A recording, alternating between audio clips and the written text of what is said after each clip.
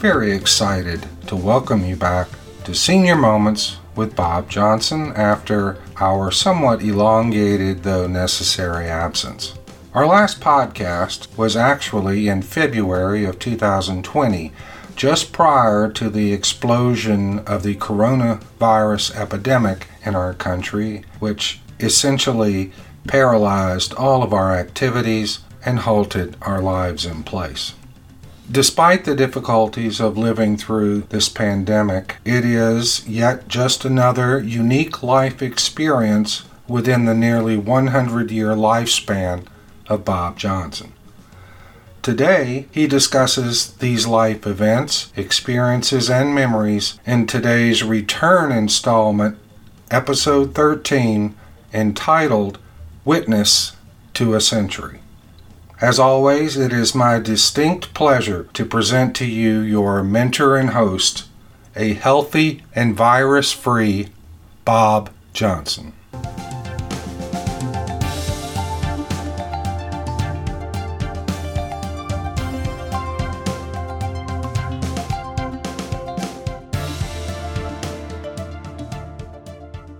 Well, Bob, it's very nice to be with you again. We have moved our quarters to Studio 2 because of the pandemic, and our audio may be affected a little bit by the wearing of masks, which we have done for several months. Before we get started with the topic at hand, I would like to ask how you, your wife, and family have fared during this isolation period. Mr. Ivy, it's always a challenge to me to live up to your introduction, but we're going to do our best today. As far as the pandemic is concerned, our family has done very well, and I think one reason for that is that every member of our family has taken advantage of the advice we've been given by the medical profession to wear masks and be careful in crowds and wash your hands regularly and do all the other things necessary. And apparently it pays off because our extended family is all still virus-free. That's wonderful to hear. It really is. We've been at this isolation and dealing with this pandemic for almost 6 months or so, which is just a small blip in your lifespan of almost 100 years. You were given that topic, and it's certainly an overwhelming one, but I understand that you kind of have a special spin regarding your approach to this topic, and maybe as an introduction, you can kind of tell us how you want to approach this. Well, quite frankly, I figure all the people who are listening to this podcast are pretty familiar with what the world is like today. And I'm just going to be emphasizing what it was like during the years when I was forming my attitudes toward life and my whole pattern of coping with the world around me. And it wasn't certainly during the time of smartphones and texting and all of the things the remarkable things that are being done today. So I'm going to emphasize what it was like in the 1930s and 1940s, the first half of the 1940s, because I have an opinion that our whole way of dealing with the world around us is pretty much formed in us during the years between age 5 and 18. Because to me, I think of my grandparents and I say, oh, they were so old-fashioned. Then I think about it and I say, oh my gosh, when my grandparents were growing up, the world was awash with Civil War veterans, something that is a distant memory in history books. They had to deal with the Spanish-American War and were even a little bit of World War One. And then I think of my own parents, who seemed kind of old-fashioned to me in many ways, and I'm sure most teenagers look at their parents that way. And yet my parents grew up during the closing days of World War I. They had to deal with the Spanish flu epidemic, which killed many more people than the current epidemic has killed in the world. They had to deal with Prohibition and gangsters and Machine Gun Kelly and Babyface Nelson and John Dillinger and all the gangsters who were running alcohol. I recently heard that in New York City there were 30,000 speakeasies where you could get liquor, which was prohibited by law, freely dispensed. So it was a very different world in which our parents grew up. that's why I'd kind of like to talk a little bit about the world to the world today, about what it was like in the 30s and 40s, because that's when I formed my attitude. Well, given that introduction and that bend towards our topic, maybe you could start by telling us a little bit about what daily life was like.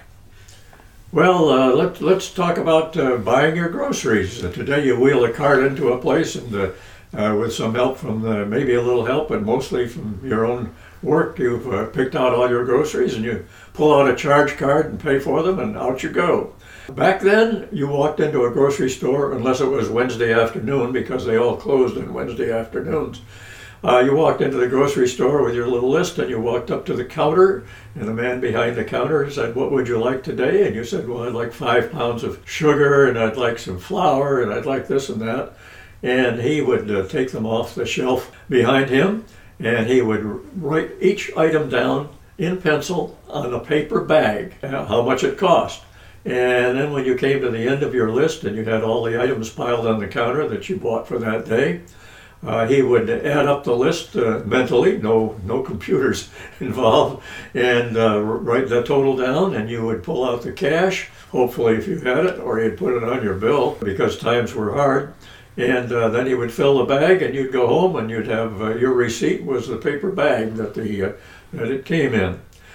He might, if you were looking for some meat, because the refrigeration of the day was pretty poor, you probably would buy meat 2 or 3 times a week. And he might not even have a butcher section in his shop. So then you'd go to the butcher store, which was down the street, and you'd order the cuts of meat you want, and you'd either eat them that day or the next day probably. So certainly grocery shopping was a very different sort of a thing.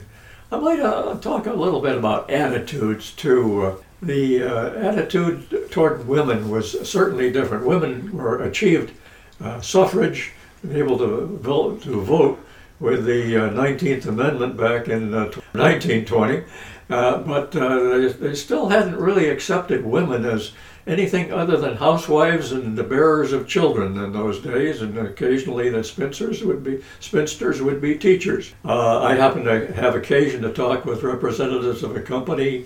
Back when I first came out of college, I was talking with them about what was happening in that company back in the 30s, and they said, well, they had plenty of women working there, but if a woman decided that she wanted to get married, as soon as she was married, she was fired, because they said, well, times are hard, and people really, men are the only breadwinners in the family, and so you shouldn't be taking up a job that a man should be filling, so if you're a female, you are fired. And many companies, including this one I happened to talk with at the time, said, oh, we never hired black people or any Irish. We told Irish not to apply. We didn't want them. Things have changed, obviously, a very great deal since then. If you happen to watch old movies, as I often do, you will be struck by the fact that everybody seems to be constantly smoking cigarettes. And the advertising in those days led you to believe that doctors highly recommended your smoking Chesterfields or Lucky Strikes or Sir Walter Raleigh or any of those others because they were good for you. They treated your throat very well. Obviously, things have changed a lot since then. I won't go into that, but I've always been struck by the extent to which cigarettes kind of dominated the old movies and daily life. Just about everybody smoked. When I got ready to go away to college in the 40s, I spent a lot of time secluded in the bathroom trying to learn how to smoke a cigarette because when I got to college, that's what everybody else was doing. Another thing that might surprise people looking back on those days is that when you were in your grocery store, you didn't buy any milk. That was delivered to your home by the milkman every day, and if he left it out on the porch, as they often did, and it was cold weather, when you went to pick up the milk, the cream had risen about 4 or 5 inches above the top because it had frozen and it just expanded during that time. Most homes had a little door in the side of their house where the milkman could deposit the milk that he delivered each day, and that would kind of keep it from freezing. Most homes did not have anything called refrigerators. We'll talk about refrigerators a little later, but they had an ice box. In fact, many of the people in my earlier generations, my mother still called it the ice box, but it was just a insulated appliance which had ice in it, and they had to bring ice in just about every 2 or 3 days because they'd bring in a 25-pound block of ice and put it into your ice box. And that would start dripping into a little pan underneath it, but it would keep things cool. And the iceman would deliver the ice, usually 25 or 50 pounds in a big block. The ice truck delivery is interesting. Did you ever have occasion to take a ride in the back of an ice truck? Never did ride in the back of an ice truck, but I spent quite a bit of my time when I was a little kid in the 30s climbing onto the back of the Iceman's truck. And as soon as he left his truck to carry his 25 or 50-pound block of ice into somebody's house, I and the members of my group, other kids my age, would clamber onto the top of the back of the truck, picking up a few wood splinters along the way, and grab any little chunks of ice that might have been broken loose from when the Iceman was breaking up the big unit of ice. I don't know where that ice came from. I can't imagine. I hope it didn't come in from the frozen canal. At any rate, we would pick up those pieces of ice, and on a hot summer day, that was just the biggest treat you could imagine. That was the high point of the day, to get a sliver of ice from the Iceman's truck. Today they probably wouldn't allow it just because of legal concerns, but that wasn't a concern in those days. People used to do their shopping mostly on Saturday, but occasionally on Friday night. I remember for entertainment, my mother used to ask my father, because we didn't have any money on a Saturday night, she'd say, let's drive our car downtown and park and watch the people go by. That didn't do much for me as an 8 or 9-year-old, but that was apparently about the only kind of entertainment. Times were really hard, as you're getting that impression, I'm sure, during the Depression of the 30s, which was a very deep one, starting about the time I was born and continuing until World War II started. But the attitude that we inherited from our predecessors, and one which was really applicable during the 30s, was use it up, wear it out, make it do, or do without. I like that sentiment a lot. It seems that each generation feels that their life and lifestyle is more hectic and complicated than the generations before. And I'm wondering, do you think that's a falsity when you enumerate the obstacles and the difficulties of life back then? I don't think it was a simpler and easier time. No, it seemed like an easier time, but I think back to my own grandparents. If they wanted to have a bath, they had to go out and cut down a tree and split the wood and bring it in and get a fire started in their stove, and then they put a pot on top of the stove after bringing up water from the well and heating the water on the stove, and then you had a bath. And it's not a surprise that people only did that about once a week, if that often. They also had, if they had to go to the bathroom, they had to go out into the cold winter night and go to the outhouse, which my grandparents had. Fortunately, in my own house, we did have running water and flush toilet and things, but that was a big leap forward. But life was just as complicated before things came along. They had to cope with many, many things. We even had some ancestors who were killed by Indians, which is something that, of course, our ancestors, I'm sure, did their share of killing Indians and back. But at any rate, I think each generation has its own set of obstacles and complications to deal with, and that's going to be true, I think, through eternity. They'll probably still be talking about the pandemic of 2020 100 years from now. Indeed. I would like now to ask you some about health concerns and health care in the day. Well, things were very different in the early 30s, and this carried on into the 40s for a little bit too, because things like measles were very serious. There were 2 or 3 different kinds of measles. I managed to get them all. There was mumps, which was a very uncomfortable childhood disease. There was scarlet fever, which killed people quite often. Polio was one of the big concerns of our life. They called it infantile paralysis in those days, and many children died, and it was something that we all had to worry about. Oh, chicken pox. Even my own children wound up all having chicken pox. And then gradually the medical profession came through with all kinds of new ways of vaccinating people so they didn't get all those childhood diseases. And I think probably most of those are a thing of the past, although I recently heard of a measles outbreak somewhere in the United States. But for the best part, the medical profession really came through for us on all of those nasty childhood diseases. As far as going to the doctor is concerned, it didn't seem as though there were as many specialists in those days. You had a doctor you went to, and that doctor took care of all of your problems, or hopefully did. And if you were too sick to go to the doctor, he would come to you, and he'd come right into your house and bring his little black bag and take care of whatever problem you might have. I say his little black bag. I think there were some female doctors, but I just never encountered any during the 30s and 40s. One of the things that both doctors and patients have to deal with these days is medical insurance and all the complications it involves. The things were simpler back in the 30s. There wasn't such a thing as medical insurance. If you went to see the doctor, you paid $2 or $3 for your visit, and that pretty much took care of it. And I'm sure many doctors just never got paid for the things they did. There were many advertisements of miracle solutions to all of your medical problems in those days. Carter's little liver pills were supposed to take care of any liver problems. There was Lydia Pinkham's vegetable compound, which was supposed to solve a problem for women, which I never was aware of quite what the problem was, but they seemed to think it was a pretty good idea for you to take it.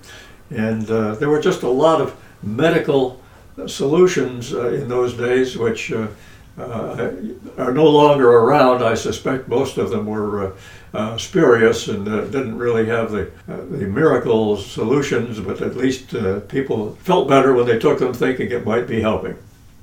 Well, as we continue to explore this period in time, what was it like financially for most of the people in your life?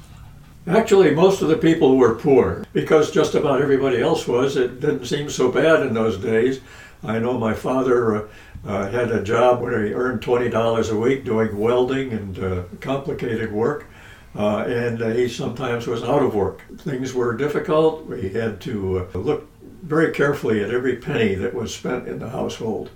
But everybody was that way. I think if you're interested in what small town life was like in those days, you might want to take a look at the movie To Kill a Mockingbird. It did a marvelous job of showing what small town life was like among poor people.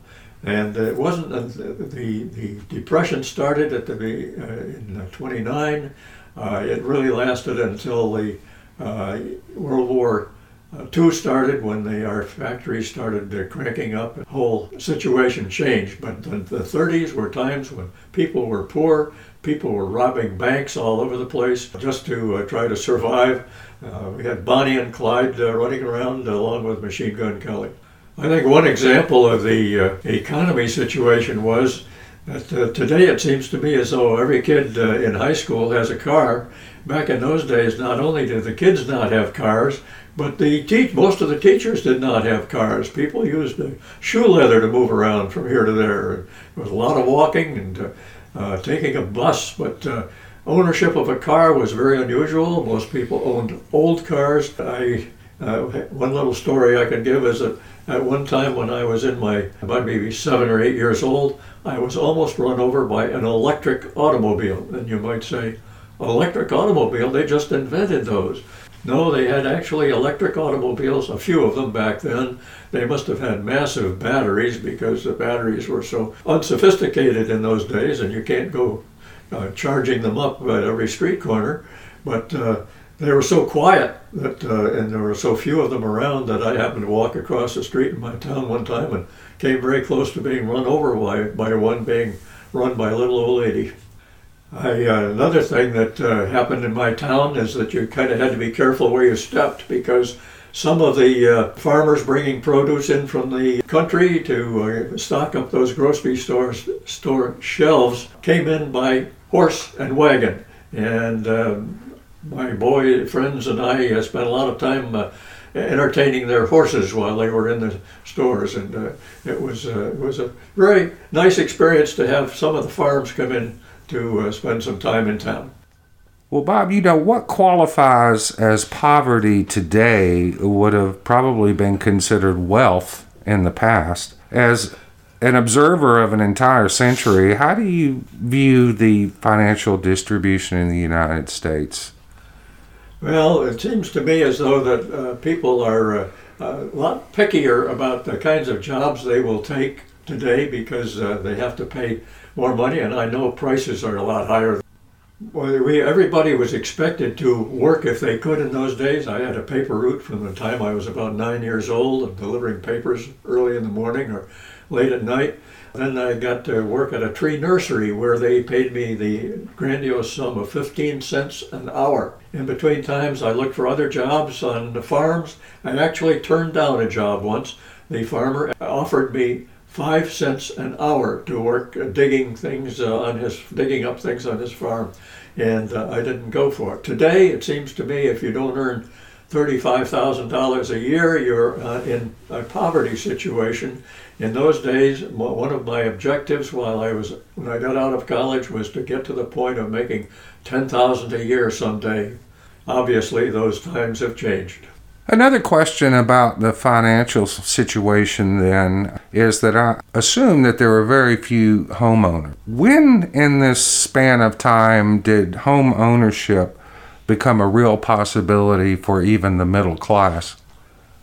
Well, most people rented their property. I know my parents did, up until a time when apparently a family farm got sold and my father got a few dollars. I think he bought the house we lived in for many years for something like $3,500, and that was with a big mortgage. A man came around once a month and collected under a government program, which they had in those days.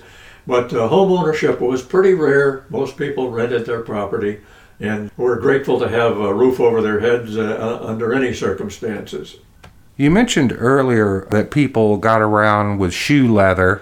I wanted you to expand on that and maybe talk a little bit about the transportation available at the time. Yes, so few people had cars that buses were used a lot to get from. If you had to go a great many miles, I remember anything under 3 or 4 miles, we just walked.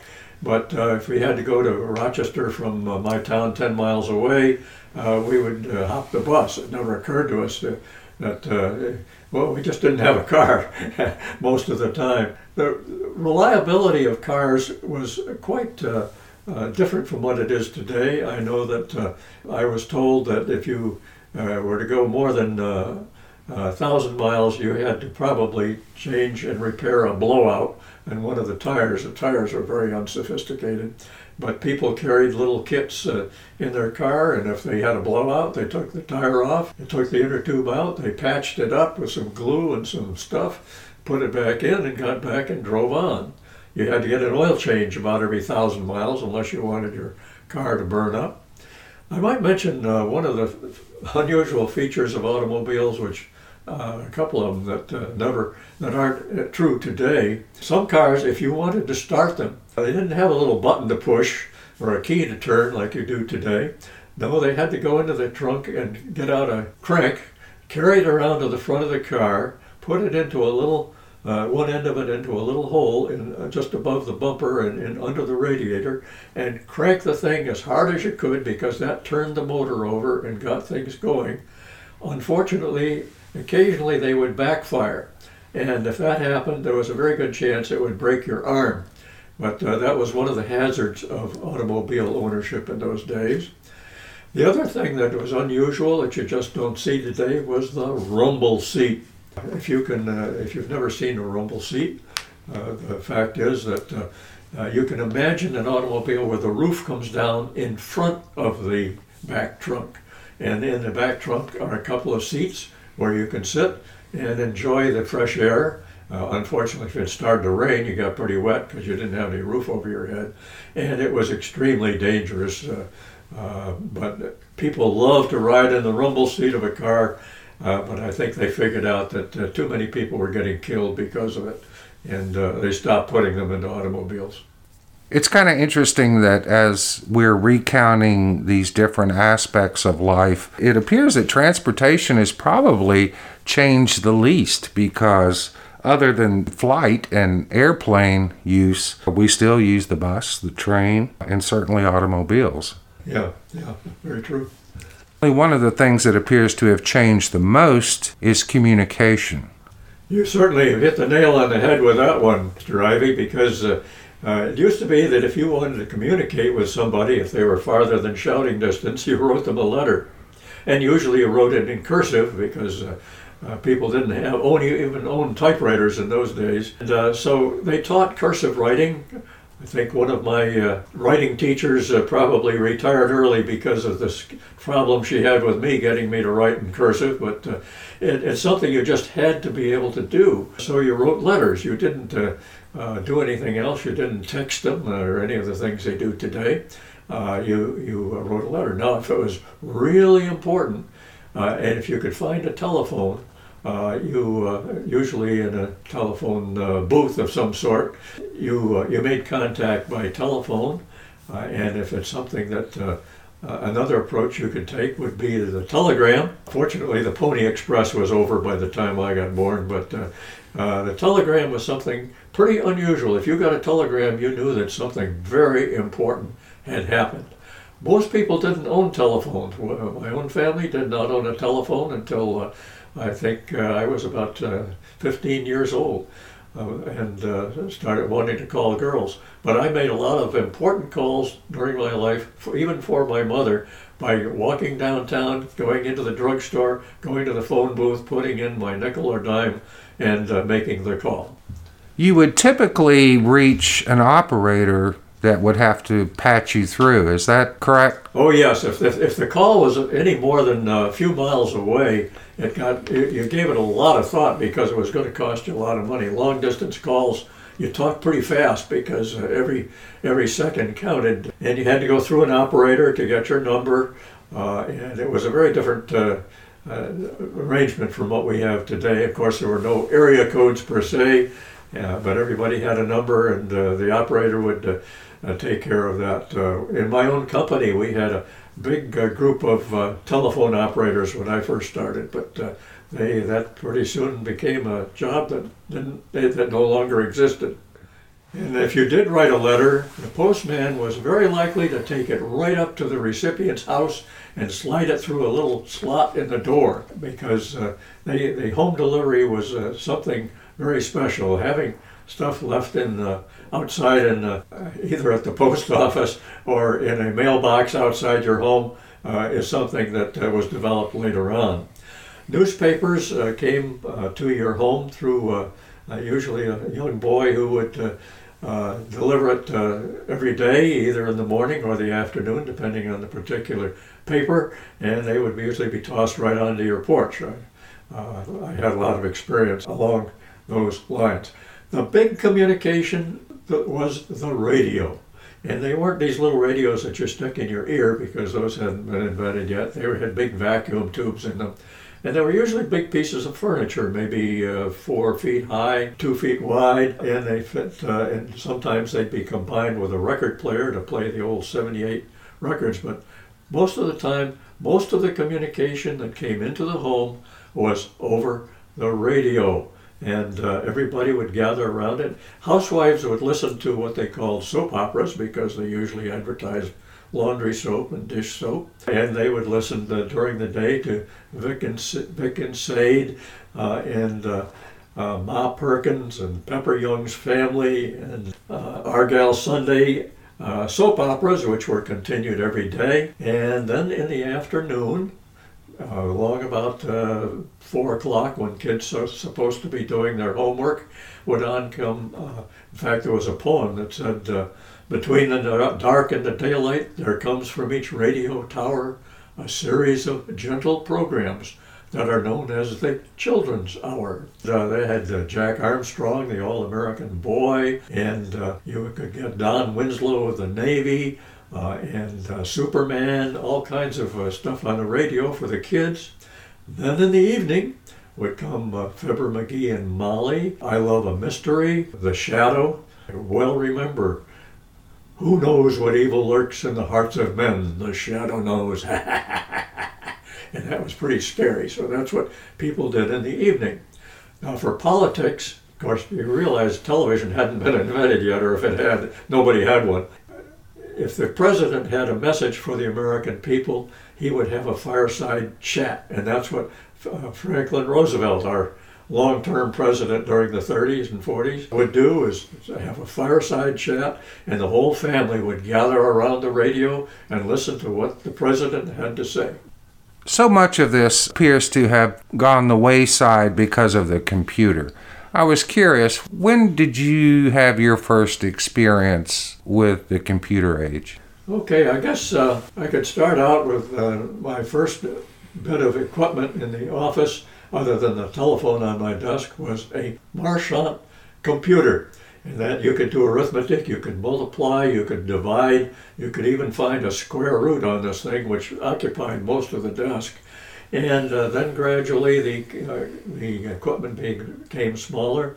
Toward the end of my career in business, I was given a device on my desk, which I was told cost $10,000, which was a personal computer. And I messed around with it for a while and decided that I would rather dictate things to my secretary than to mess around with this computer. Obviously, things have changed a great deal, and I've done some word processing on computers, but there comes a time in your age when you decide you don't want to learn too much new.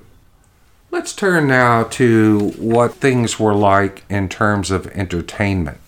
Okay, entertainment was not sitting in front of a computer playing computer games in those days. We didn't have one. And probably we were a lot better off in many respects because we played outdoors every evening. Never saw much of our family from the time dinner was finished until the street lights came on, which is the time we were required to go in and go to bed. That was pretty much it for most weeknights. But come the weekend, it was the movies. And it was pretty expensive to go to a movie in those days. It cost 10 cents for me as a child to get into the movie. And what did I get for my money? I got 2 movies, usually one a Western involving Tom Mix or Tim Holt or Hopalong Cassidy. And that was one movie. And the other one would be another movie involving some international adventure. And then would come on the Movietone News, which would tell you what was going on in the world. And then there'd be a cartoon, which might be Bugs Bunny or something like that. One of the Disney productions probably. In case I wasn't all the way exhausted, would come on something that went on from week to week. And each week it was again, the Perils of Pauline would be an example of that. And each week they try to leave you with a question of what happened next in this episode that would make you want to come back the following Saturday. Saturday, just about everybody went to a movie once a week, and so the movie houses were pretty well crowded, and that was pretty much the entertainment that we had, other than the radio with all of those evening programs, which we enjoyed, and our afternoon programs. I would say not a whole lot of entertainment per se, other than what I've mentioned.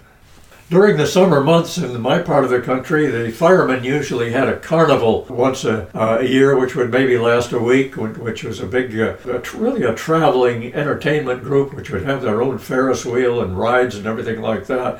And so that was very often a high point of the summer. In my town, We had fireworks. They usually would have fireworks at these. And then, of course, on the 4th of July, we would have our own fireworks. My father would buy $2 or $3 worth of fireworks, which was a big percentage of his week's pay, because he wanted me to be familiar with the fireworks. And we would set off a lot on our own. Why we didn't burn down everything, I honestly don't know. I did have the experience of having a large firecracker explode in my hand once, and I can assure you that that would be the last time I would ever take a chance on a firecracker, because it hurt for a long time. As far as entertainment is concerned, I think probably the town fathers in my town, and I suspect other towns too, felt that it was a good idea to try to keep the young ones moral after school. So at least twice a week there would be a place where young folks 13 and 14 could go and dance with each other with plenty of adult supervision and have a good time in a very acceptable social situation. I suspect that was a very good thing to do, and I certainly took full advantage of it. Another time of year which was pretty entertaining for us was Halloween. When my children started growing up and talked about trick or treat, I had no idea what they were talking about at first, because I never had thought of Halloween as involving treats. To me, Halloween was a time to make the adults in town as uncomfortable as possible without doing serious damage. So the trick part was all that ever counted, and I would consider going to a door and saying, "You give us some candy or I'll perform a trick." I would consider that extortion or blackmail or something like that, really bad. So instead, of course, the easiest thing we did was ringing a doorbell. And, we would pound on windows and use soap to put soap on people's windows, which meant the next day they had to go out and erase it all. My father taught me how to, using a spool of thread and a nail, to put up against a window and pull it after putting notches in it, and it would make a terrible noise, and I'm sure it probably was distressing for a few people. Fortunately, in where I lived, there were very few outhouses, but we were told stories about kids before our generation, back probably our parents' generation, where a favorite thing to do was to go and overturn somebody's outhouse. And that always struck me as a little bit counterproductive in many ways. I would say that the evolution of Halloween has been a very positive change, given that. That's fascinating. I agree. In terms of, say, the generation after you and the subsequent generation, it seems that adult leisure time is often spent with neighbors, friends, couples, cocktail parties, bars, alcohol related. Was that true back then? It didn't happen to be in my generation. I know after my father died, my mother did some dating after a couple of years went by. Occasionally they would wind up going to a cocktail bar and having a drink, but never more than one, as I recall. And the reason I recall it is occasionally they couldn't afford a babysitter for me, so I would get dragged along. And boy, I'll tell you, there's nothing tougher for a 11 or 12-year-old boy than to sit in a cocktail lounge listening to people have a conversation.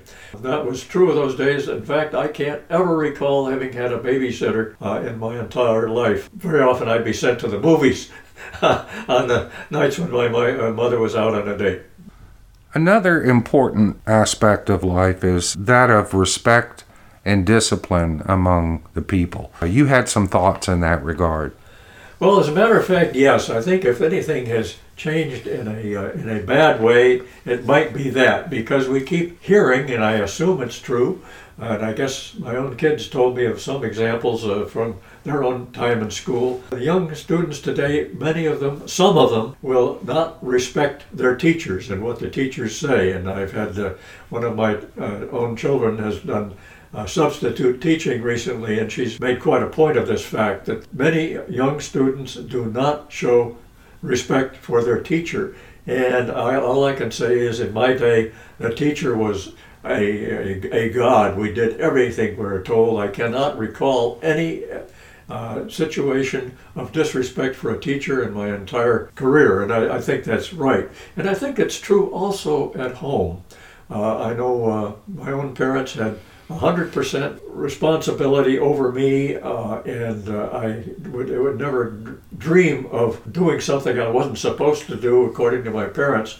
My father had a way of explaining to me with a paddle or the flat of his hand on the back of my bottom just the rules were in our house. And I learned very quickly just what those rules were, and it paid to follow them. And I can remember an old adage that used to come to us from our previous generations, that spare the rod and spoil the child. And I suspect that we may have drifted a bit away from that in this day, but I can't say that for a fact. And one other area where discipline to me is very important is that law enforcement. It never occurred to anyone I ever knew to argue with a policeman in any way. If the policeman said, "This is it," that was it. And I know even today, if someone is breaking into my home, I'm not going to call social services. I'm going to call a policeman to help me out. And I feel very strongly on that point.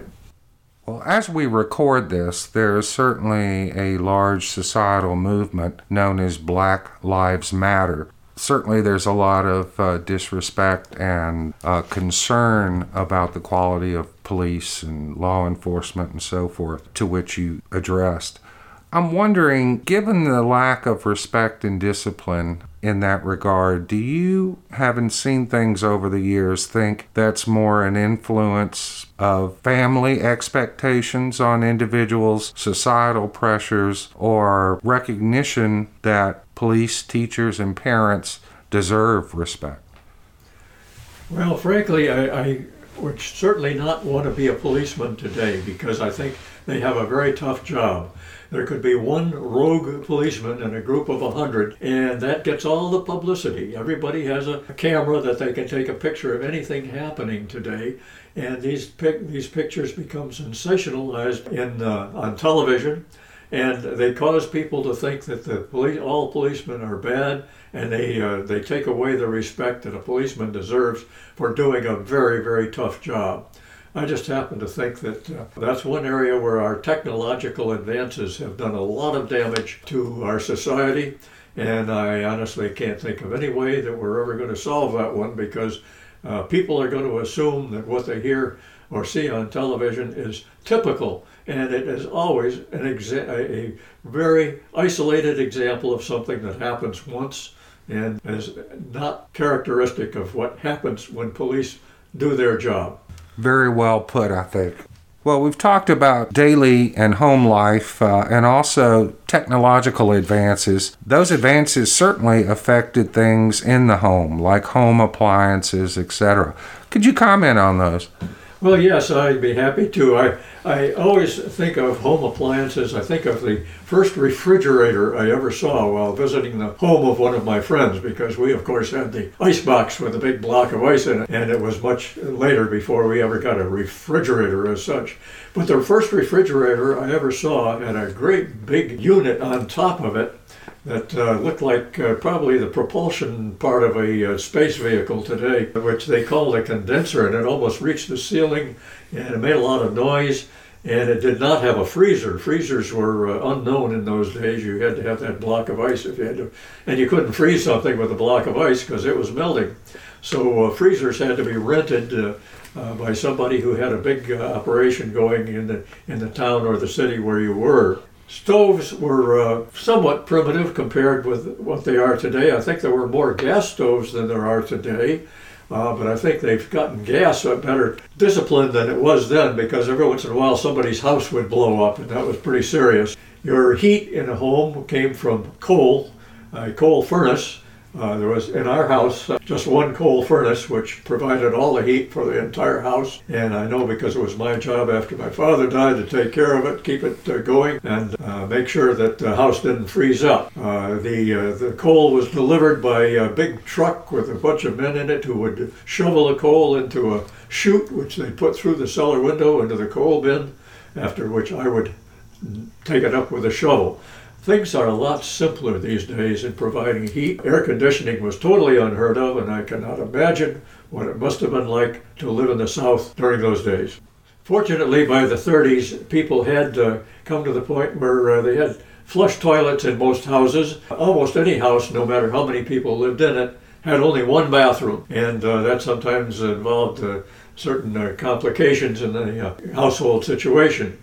A power lawnmower was unheard of. Nobody had invented one of those that I know of unless it was an industrial situation. So all lawns had to be mowed by hand. And that was kind of a neat little job, which I certainly had to do in my house. And it was a good task for young people in a home to do. And the hand lawnmower certainly polluted the atmosphere a lot less. It turned out to be something of an anachronism today. I don't think I've seen one in the last 30 years. It's kind of interesting pointing out the positive aspect of that lawnmower as opposed to what we have today. Because one of my questions was, with all of these improvements, is there any one that you would like to return to the original? And what comes to mind is maybe a charcoal or wood versus gas grill. I think a lot of people are moving back from gas to charcoal or wood-fired grills. Personally, I think maybe it's a matter of nostalgia, but I must say that I much prefer the charcoal taste in my food than I did do the gas grill, even though I had a gas grill because it was so convenient toward the end of the times when I was doing gas grilling or grilling of any kind. It was always kind of an adventure to get the charcoal cooked at just the right point, and then to cook the meat on top of it and get a little taste of that charcoal in eating it. I assume it was good for you. I never heard otherwise. Let's turn now to the political landscape during this same time period. Actually, the political landscape, interestingly enough, was pretty simple in my day. At least it seemed that way to me, because we had the same president during all of those formative years when I was learning, developing my character and learning how to deal with life between 5 and 18. Franklin D. Roosevelt was pretty much our permanent president. By the time I became 5 years old, he was president, and he was president right up until the time I was 17 when he died. And he was the only one ever elected to a fourth term in office. And he was kind of a father figure because he was carrying us through a very difficult time in the life of our country. This Depression was really a dreadful experience for a great many people in our country, and he was doing what he felt was the best way, in my opinion, to handle the situation and to tell people that the only thing they had to fear was fear, that we were all going to come through this okay. Then he brought us through World War II as the leader of our country. Don't change horses in midstream, and he was a very inspirational reader. I mentioned his fireside chats earlier. So to talk about politics, he had a couple of times he had to be re-elected during that time, but I don't think there was ever a real question that he was going to get re-elected each time, because Father saw Franklin Roosevelt as the guy who was running the country and doing a good job of it. That may sound strange to some who know of me as a lifelong Republican, but it happened that he was somebody who was our leader, and we really thought highly of him, and there was never any question that he was going to be reelected each time, and we were glad he was. As we sit here today in the midst of Black Lives Matter movement, there is a strong push to abolish or at least rewrite some of our history. What dangers do you see in doing so, and who should decide, and where should that line be drawn? Well, it's kind of hard to rewrite history. It can't be rewritten. Some people try to do it. They're tearing down statues of people who did a great deal for our country. And the time may come when some of the popular statues of today get torn down because some other element will take over the country. It's really an unfortunate experience. There have been bad times in our country, certainly in the 30s and 40s, just like there were during the Vietnam War and other times. But it's hard to see people showing the same attitude toward their country and their government today as they once did. And people seem to be turning inward and complaining that each person individually is being treated badly. Somehow we've lost something along the way, and it's causing rioting in the streets, and I think that's a big step backward.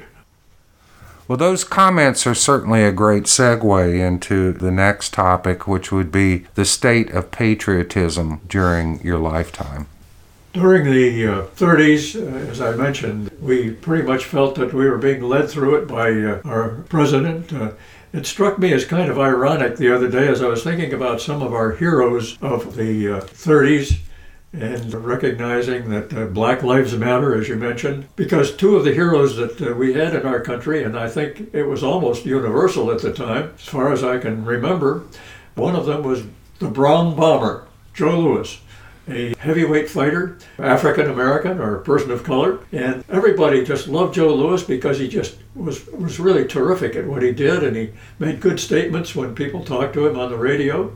And then he lost, in 1936, he lost a fight to Max Schmeling, who was a German fighter, heavyweight fighter, and he was being touted by Adolf Hitler as being the Aryan race and a wonderful Nazi, and et cetera, and everybody felt, oh, that's terrible. Our Brown Bomber has lost to the man of the super race. And in that same year, there was the Olympics, and Hitler was claiming that his super race was going to win all the events in the Olympics in Berlin. And our African-American Jesse Owen went out and set record after record, showing that a Black American could beat anybody that Hitler came up with.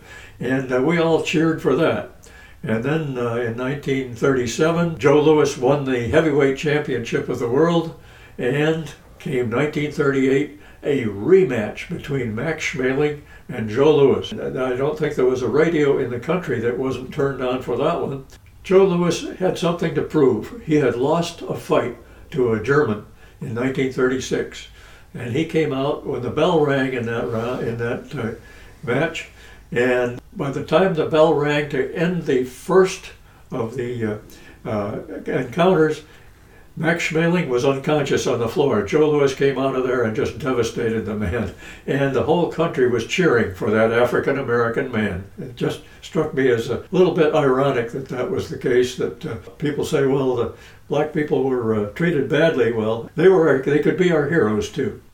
Really, the final phase of my development years were the years of World War II. I was too young to be involved in it, but the minute the Japanese attacked our nation at Pearl Harbor, many of my older friends immediately signed up, rushed to enlist. It was just everybody felt it was the time to be patriotic for our country. Those of us who were left behind and couldn't enlist and couldn't serve on the front lines, we managed to give any extra money we had to the government in terms of war bonds. They even had little stamps that you could buy if you couldn't afford a war bond, which was $18.75. And you could buy stamps for a dime or a quarter, and you had enough stamps, and pretty soon you were able to turn them in and get a war bond. And we did scrap drives. We thought anything we could do for our country was the right thing to do, since we weren't old enough to serve in the military. We went around collecting people's pots and pans, and people gave up many of their favorite utensils just so that they could be melted down and made into weapons against those people who had attacked our country. And this, my wife even mentioned to me that at one time a woman who had a private railroad in the town where my wife lived gave her the rails of that railroad to the war effort. And my wife spent a lot of time digging up railroad rails so that they could be melted down and made into weapons. It was a wonderful time in our country, that a level of patriotism which has never come since. The Korean War was a kind of the war that's been forgotten. That came after World War II. The Vietnam War was an unpopular war. We have today a volunteer army, and people don't rush to sign up for it unless they feel a desire to serve in the military. It's very interesting that, again, as we sit here today, our population doesn't seem to be patriotic enough to even wear masks or to social distance and try to protect one another. Yes, that certainly does seem to be a problem of today. We see pictures on television of large gatherings of people having parties for one thing or another, and all they're doing is spreading this virus so that more Americans will die. And more people will die in the long run throughout the world. And we just hope that people will catch on to the fact that there's something they can do to stop this virus from spreading throughout the world. and throughout our country, and that is to wear a mask and to go social distance and wash their hands. It doesn't seem like asking for much. Some people just are so misguided as to think that by not wearing the mask they're making a statement. All they're doing is making a dumb move.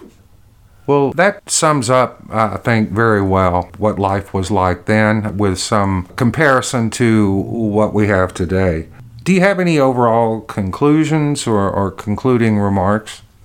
I guess about all I could say is that it was fun growing up in the 30s because we didn't know we were poor and we found ways to entertain ourselves, and we turned out okay after all. Today, things are very technical. Things have changed a lot. Those of us who are in our 80s and 90s look upon the 30s and 40s as being the good old days, and in some respects they were, and in some respects they weren't. And I have to say, today, with all of the technological advances we have, life has certainly changed a very great deal. Only history will say whether it's for the better or for the worse. Some are better and some are worse. But today, interestingly enough, these will be considered to be the good old days by some of the young people, the millennials coming along, and as they grow older, they'll look back on the 2020s and as being the good old days. And we all have our good old days, and I've just described mine. Well, we certainly appreciate your memories, your insight. I did have a question or two, one of which would be the treatment and handling of the elderly and the infirmed over these many decades that you have witnessed. Has there been a change in attitude and treatment? Actually, I think it's been not a whole lot different. I can only comment on my own grandparents. I had the utmost respect for them. I think just about everybody did. Every once in a while you'd have somebody making fun of the old people. And in fact, they would shuffle a little bit and they didn't seem to think as quickly as they should and all that. But I didn't see a whole lot of that. And today I feel I've gotten the utmost respect for my own grandchildren and children. And as I look around, I can't really see anybody who I feel has been treated badly. Once in a while you'll get somebody who ignores their own parents or has, and sometimes with good reason. But I don't feel that there's been a tremendous change along those lines. I do think that people respect their grandparents and their parents for getting them to where they are, and they realize that they have a responsibility to take care of them as they get older, just as they were taken care of when they were young. The other question regards the degree of changes in some of the topics that you have discussed. The biggest changes between what you lived through and what we're seeing today appear to be in two categories: the changes in communication and the changes in the level of respect, discipline, and patriotism. Do you think there's any correlation? Let me deal with the reaction, the technical changes that have brought about the lack of respect. I think it's been, as I mentioned, this case of the television jumping right into sensationalizing any little thing that is recorded, and there's nothing that isn't recorded today from some street corner or from the little camera that the policeman wears or from some person standing by pulling out his smartphone. And it's very easy for us to jump to conclusions based on little segments of something that have been sensationalized, and I think that has led to a lack of respect for people who deserve respect, just because people are given the impression that things are pervasive that aren't. I think for example, our police, I think, are generally outstanding in their dedication to the job they have. I don't envy them a bit. It must be tough.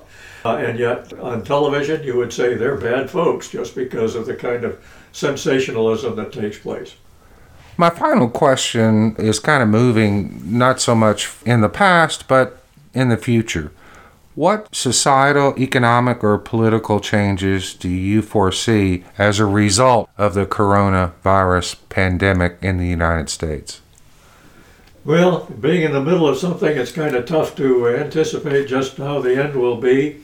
I'd like to think that it will produce a case of cooperation among nations to the extent that they will feel that we're all in the same boat, we're all in the same area working together, and we try to have a common problem to work against, and there's nothing that will bring people together faster than having a common problem of this kind. I always, in conclusion, just think back to an occasion some years ago where I was sitting on a balcony looking down at a swimming pool, and there were three young women about 17, and they were dressed in little teeny-weeny bikinis, and it was certainly something that you would expect young men to be looking at.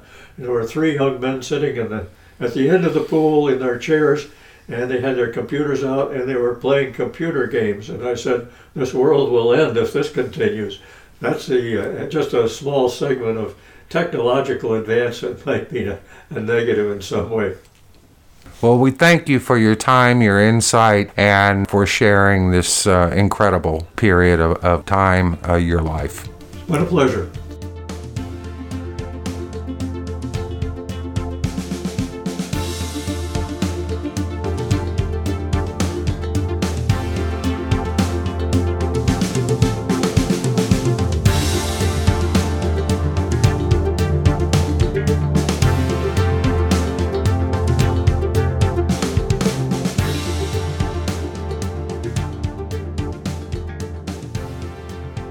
We hope you enjoyed today's program, perhaps benefiting from a more detailed and personal account of life, events, and changes over the last century as witnessed by Bob Johnson. If by chance we have spurred you to examine our present and the trajectory for our future through consideration of the past, we shall be proud of this effort. Today's music selection is appropriately entitled Superpower Cool Dude by Kevin MacLeod and is available at incompetech.com. On behalf of Bob Johnson, this is Mask Minion Mr. Ivy wishing you well, urging you to be safe, and inviting you back to our next installment of Senior Moments with Bob Johnson.